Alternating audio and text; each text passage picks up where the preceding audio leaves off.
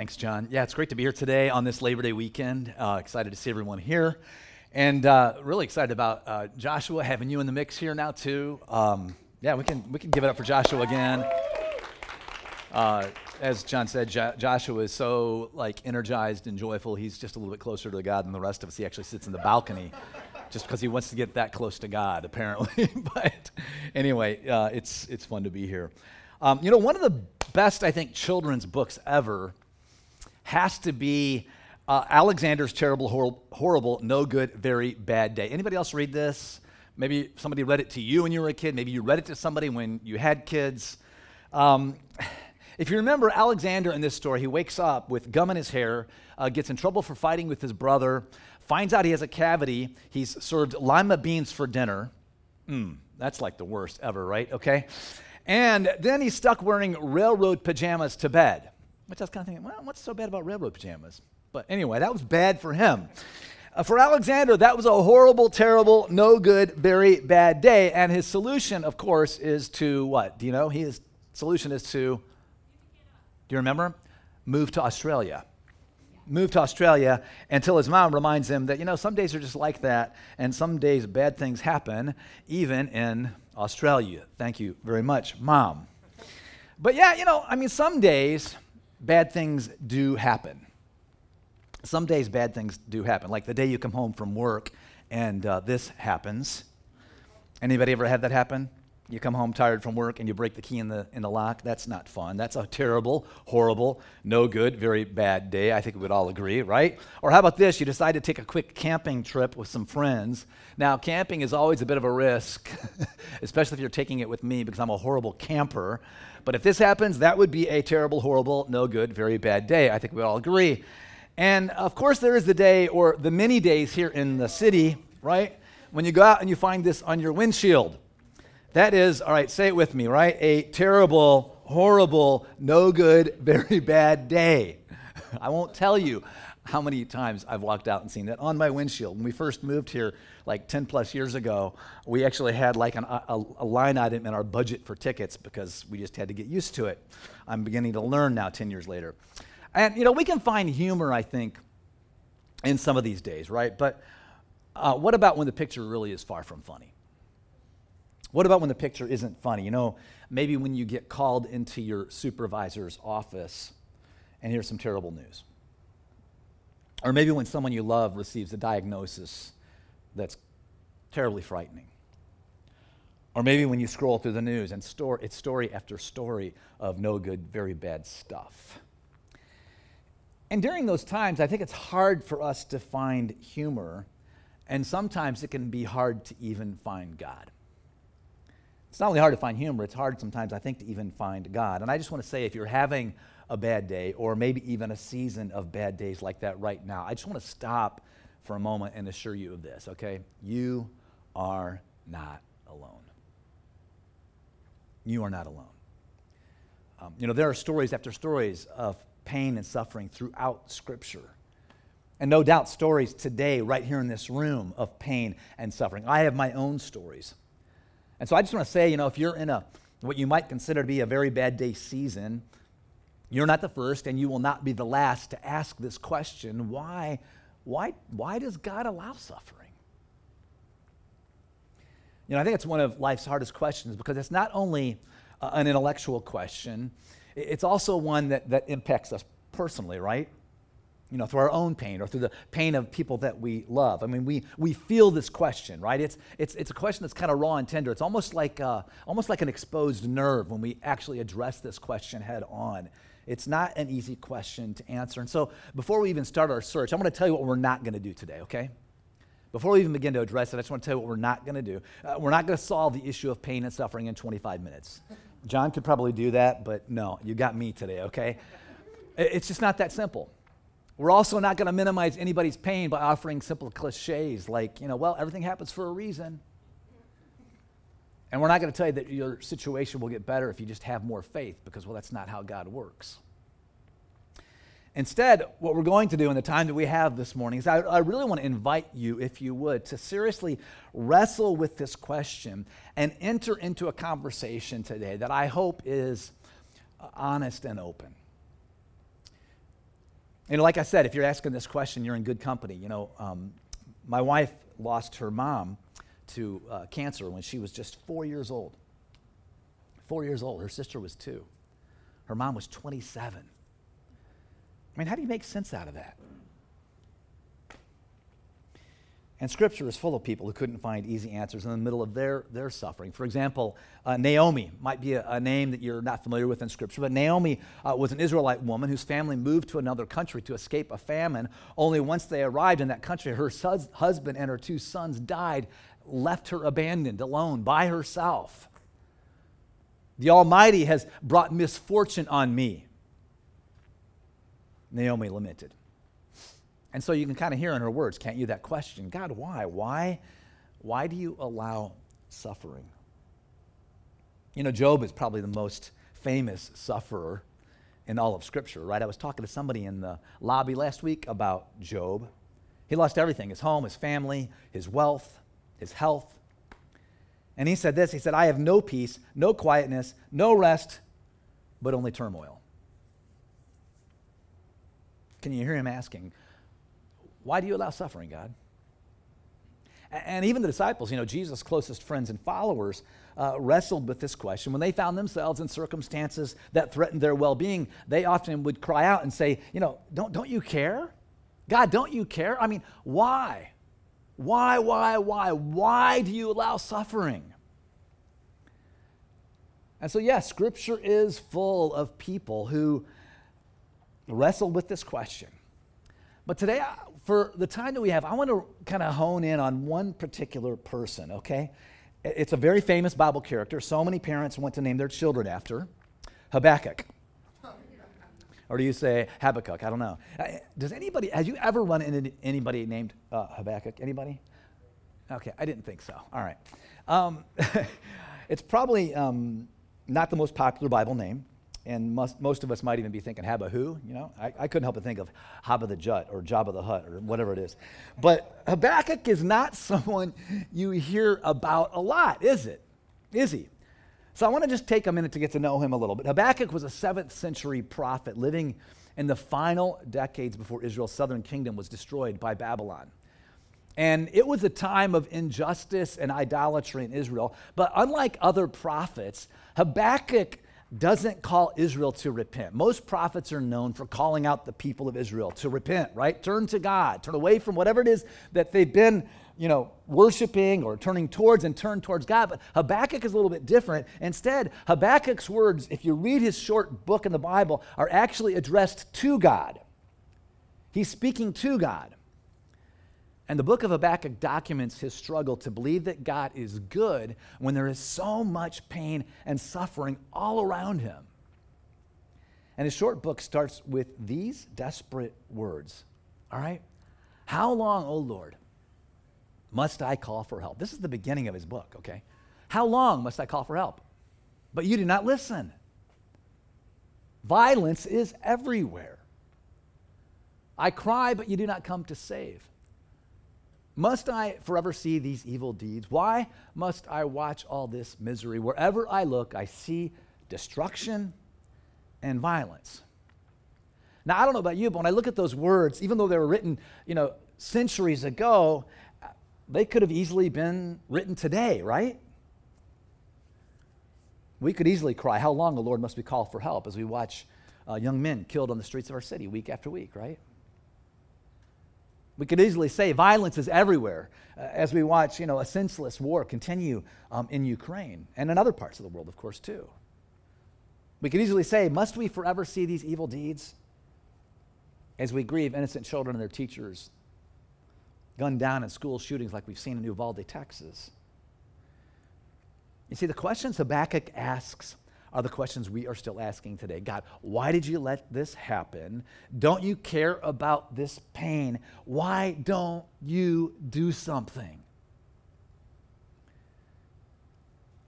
And these are not only questions we ask about, world events and stories we read in the news. These are deeply personal questions we ask about our own suffering. Jen Pedley, someone that I've known for, good night, probably 15 years or more now. A friend of ours from back when we lived out in the suburbs. And She was a part of our Naperville Yellow Box location. She was courageously willing to share her family story, and here's the first part of it. My name is Jen. My husband Ken and I first began attending community in 2002. We moved away for a few years to Michigan, and we've been back since 2015. We have a 22-year-old son named Asher, and we have a 15-year-old son who lives in heaven. He'll be forever 15. When we moved back to Illinois, Asher was 15 and Isaac was 13. Isaac, he was a great kid, of course. He was an artist, he was a musician, he was an athlete, he was smart academically. He had a little bit of everything. Isaac did have anxiety. He definitely suffered from some anxiety. We did get him some help. He learned a ton. He incorporated all of these breathing exercises into his life. We think now in retrospect that the anxiety, possibly combined with some medication that he was on, may have added to his impulsivity as a 15-year-old boy. And one day he was having a very bad day, and he made an impulsive decision you only get to make once, and we lost him to suicide. He was 15 and a couple of months old. It just was a very impulsive, from all appearances, it was an extremely impulsive decision.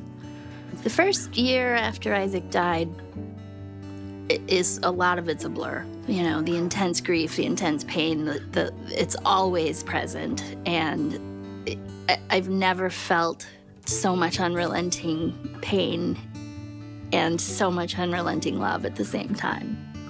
And a lot of asking why. You know, why us? Why this? Why Isaac? And what kind of a legacy can you have when you've only lived 15 years? It was very, it was just a lot of unanswered questions that we know will not be answered here on earth. My husband, Ken, struggles with the idea of Jesus and you know, his heartbreaking, having to allow evil to win in this situation. When I say win, I don't mean win ultimately, because Isaac he's having a great time in heaven. I picture him there every day. But, you know, his guardian angel had to stand down that day and not protect him in ways that maybe he had been protecting him that, you know, we have no idea. And that's painful to think about, the evil in the world and how it operated that day, because I just believe that's part of what, a lot of what caused our suffering.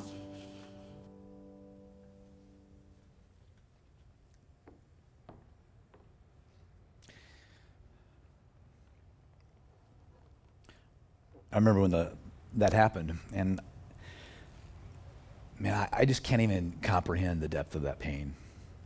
I can't even imagine it. I'm just grateful for her courage to share with us. But you know, I also know that pain and suffering are a part of life. No one escapes it. I mean, I don't carry pain like that. But I do carry my own stories of pain. I know you do too. And it's natural to question God when we experience pain and suffering. And so what I'd like for us to do today is maybe set aside the why question for a few moments, and instead I want us to ask a where question. All right, set aside the why question for just a moment, and instead I want us to ask the question, where is God in our pain and suffering?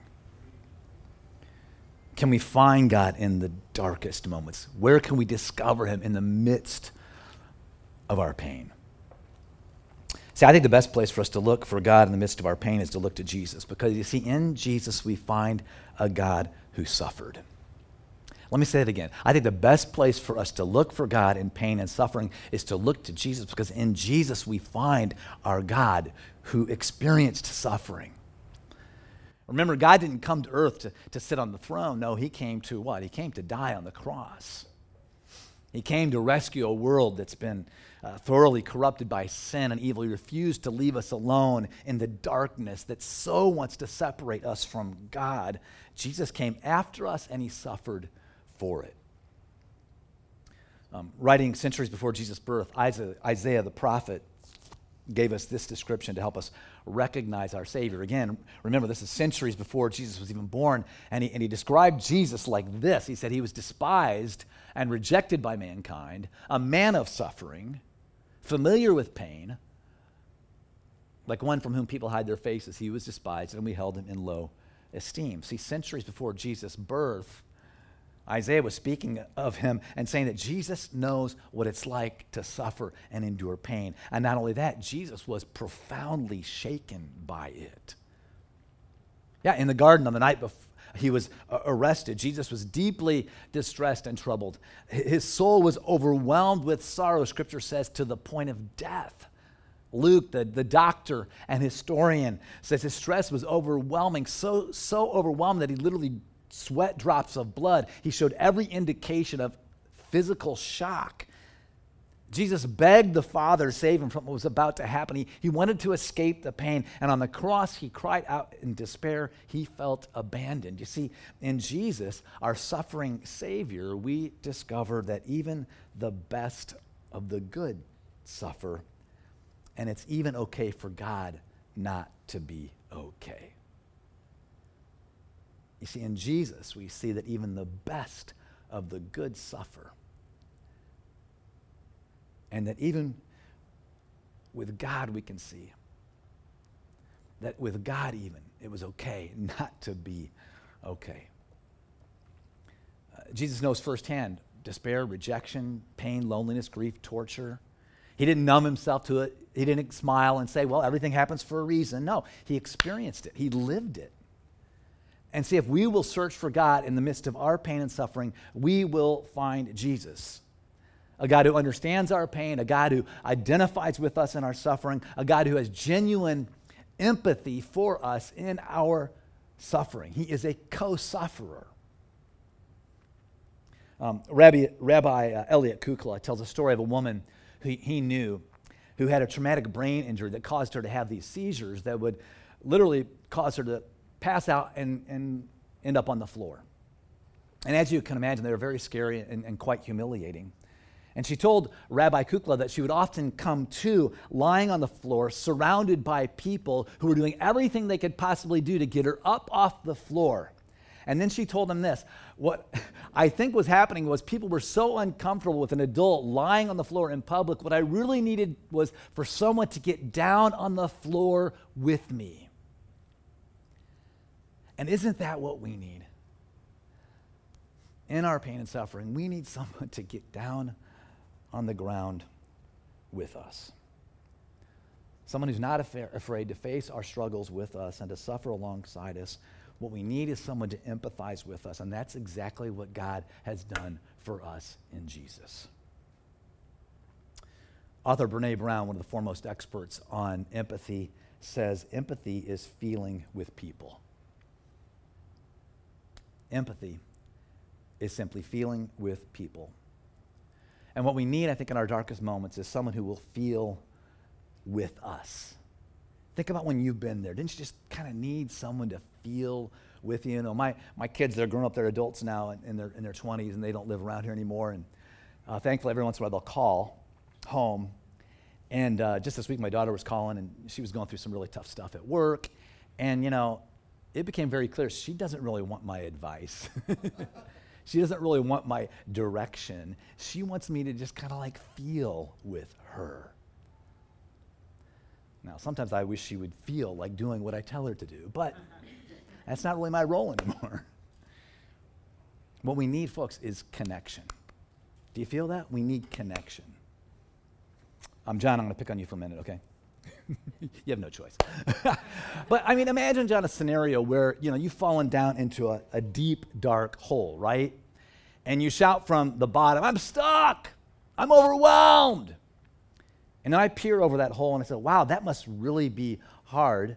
But, you know, bad things happen for a reason. How does that make you feel? Worse than ever, right? what I'm actually doing is creating more distance, less connection. I'm making that person feel even more isolated. Brené Brown, again, she says this. She says, if I share something with you that's very difficult, I'd rather you say, I don't even know what to say right now. I'm just so glad you told me. Isn't that helpful? I don't even know what to say right now. I'm just glad you told me, because the truth is, rarely can a response make something better. What makes something better is connection. What someone needs is someone who knows what it's like to be down there, who knows what it's like to feel alone, someone who will climb down into the hole with them. What is needed is connection. A book that has probably impacted me more than any other on this topic is written by Henry Nouwen. It's titled Wounded Healer, and he says this. He says, who can listen to a story of loneliness and despair without taking the risk of experiencing similar pains in his own heart and even losing his precious peace of mind? In short, who can take away suffering without entering it? And that's what we have in Jesus, folks. That's what he offers us in our suffering. And if we let him, he'll climb down in our place of suffering and offer us compassion and connection. No, Jesus' pain and suffering doesn't answer the question, why does God allow it? But it does tell us what the answer is not. It can't be that he doesn't love us. It can't be that he doesn't care. No, our God takes our pain and suffering so seriously that he was willing to take it on himself.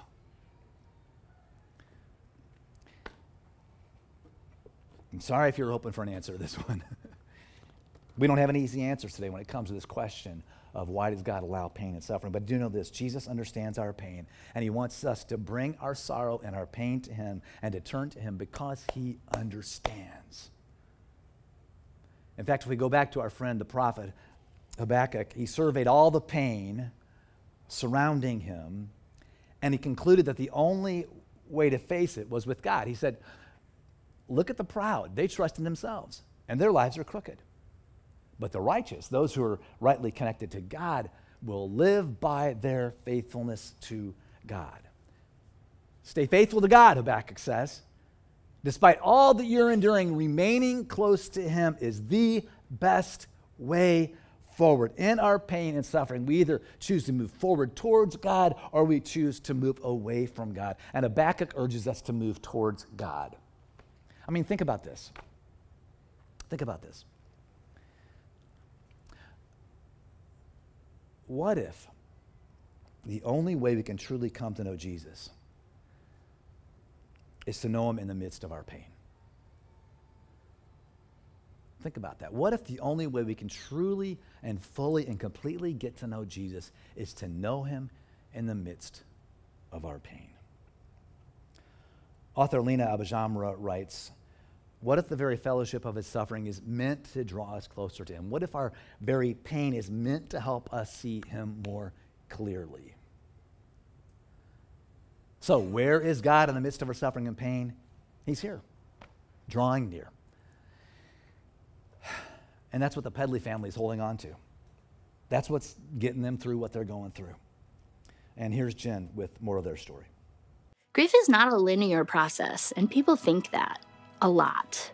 It's hard because you think you're doing better, you think you're making progress, you're moving forward, and then the next day you can't get out of bed.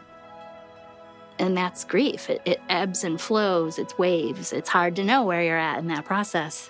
And we get that. Isaac, as a middle school boy, he loved Mod Pizza. It opened in downtown Naperville shortly after we moved here, and he was there every day. They called Isaac the mayor of Mod, because he was there so often and because he brought all his friends in and told everyone about Mod, and he was their spokesman. After he died, Mod Pizza is owned by a couple in Seattle, and they have 4 boys themselves. And I wanted them to know how much Mod had meant to him. And long story short, they named a pizza after Isaac, the Isaac Pizza. And every pizza they sold, they gave $1 to the Jed Foundation. Every new mod or any remodeled mod is going to have Isaac's picture on the mural. So they call it the Wall of Fame. He's now one of 5 photos that'll be in every mod. So everyone will know his name. Who would have thought a pizza place would become a big part of my teenage boy's legacy? I wouldn't have ever seen it coming, but it's wonderful. It's wonderful. And there are 550 mods all over the United States, so everywhere we go, we can always drop in and find a new friend, basically, because they all know Isaac. Suffering, say it's like a ball, a sphere, and when Isaac first died, this ball is, it's in your chest. It's a rock. It's a hard, and it takes up so much room, and it's all you can think about, and it's cold and hard and difficult and painful, and you think as time goes by that's going to get smaller and easier, but really the suffering stays the same. But it's us, it's we who grow and expand and make more room for the suffering. So now I can have joy, but I will still always have pain at the same time.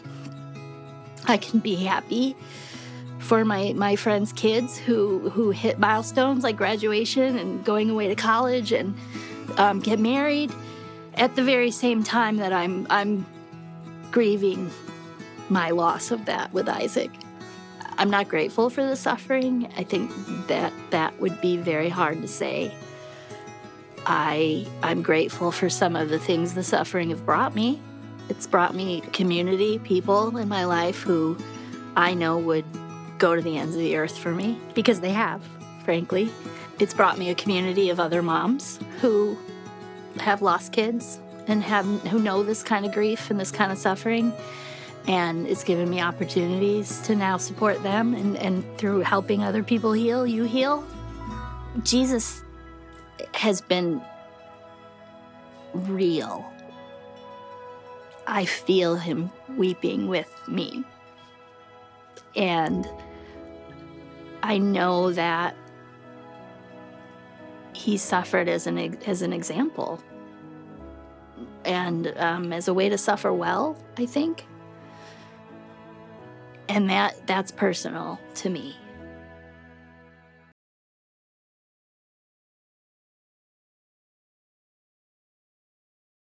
I really love how she said that joy and pain can coexist.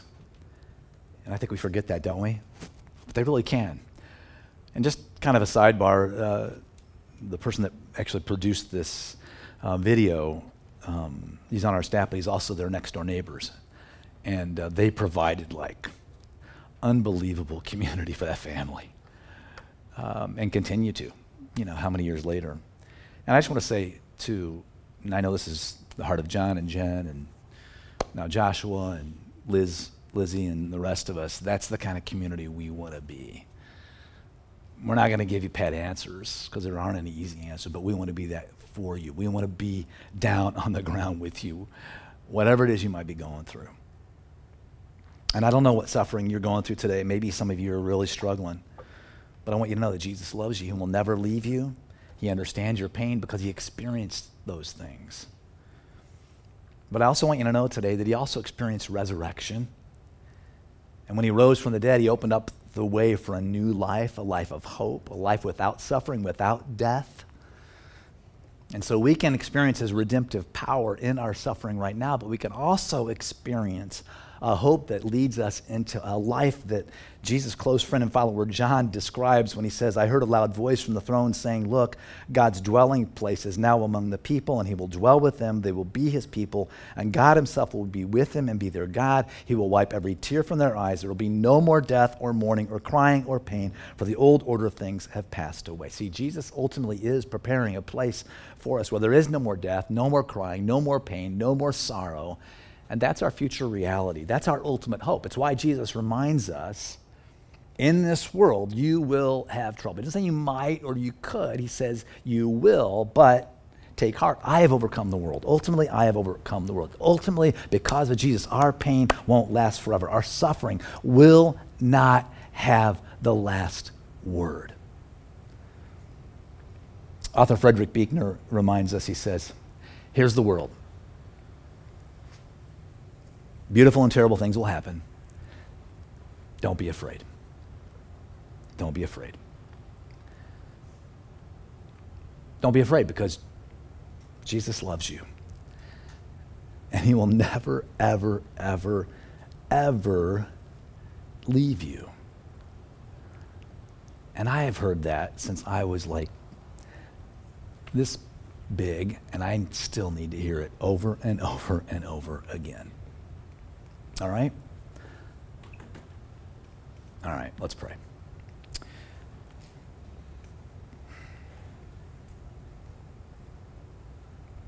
Father God, thank you for just the crazy reminder that Jesus came as God. And he didn't come to sit on a throne. He literally came to die on a cross, to suffer on our behalf. And so he knows what it's like. And so God, I would pray that in our pain, in our suffering, in whatever difficulties that life brings our way, we would recognize you, we would recognize Jesus as a co-sufferer, someone who gets it, who is on the ground with us.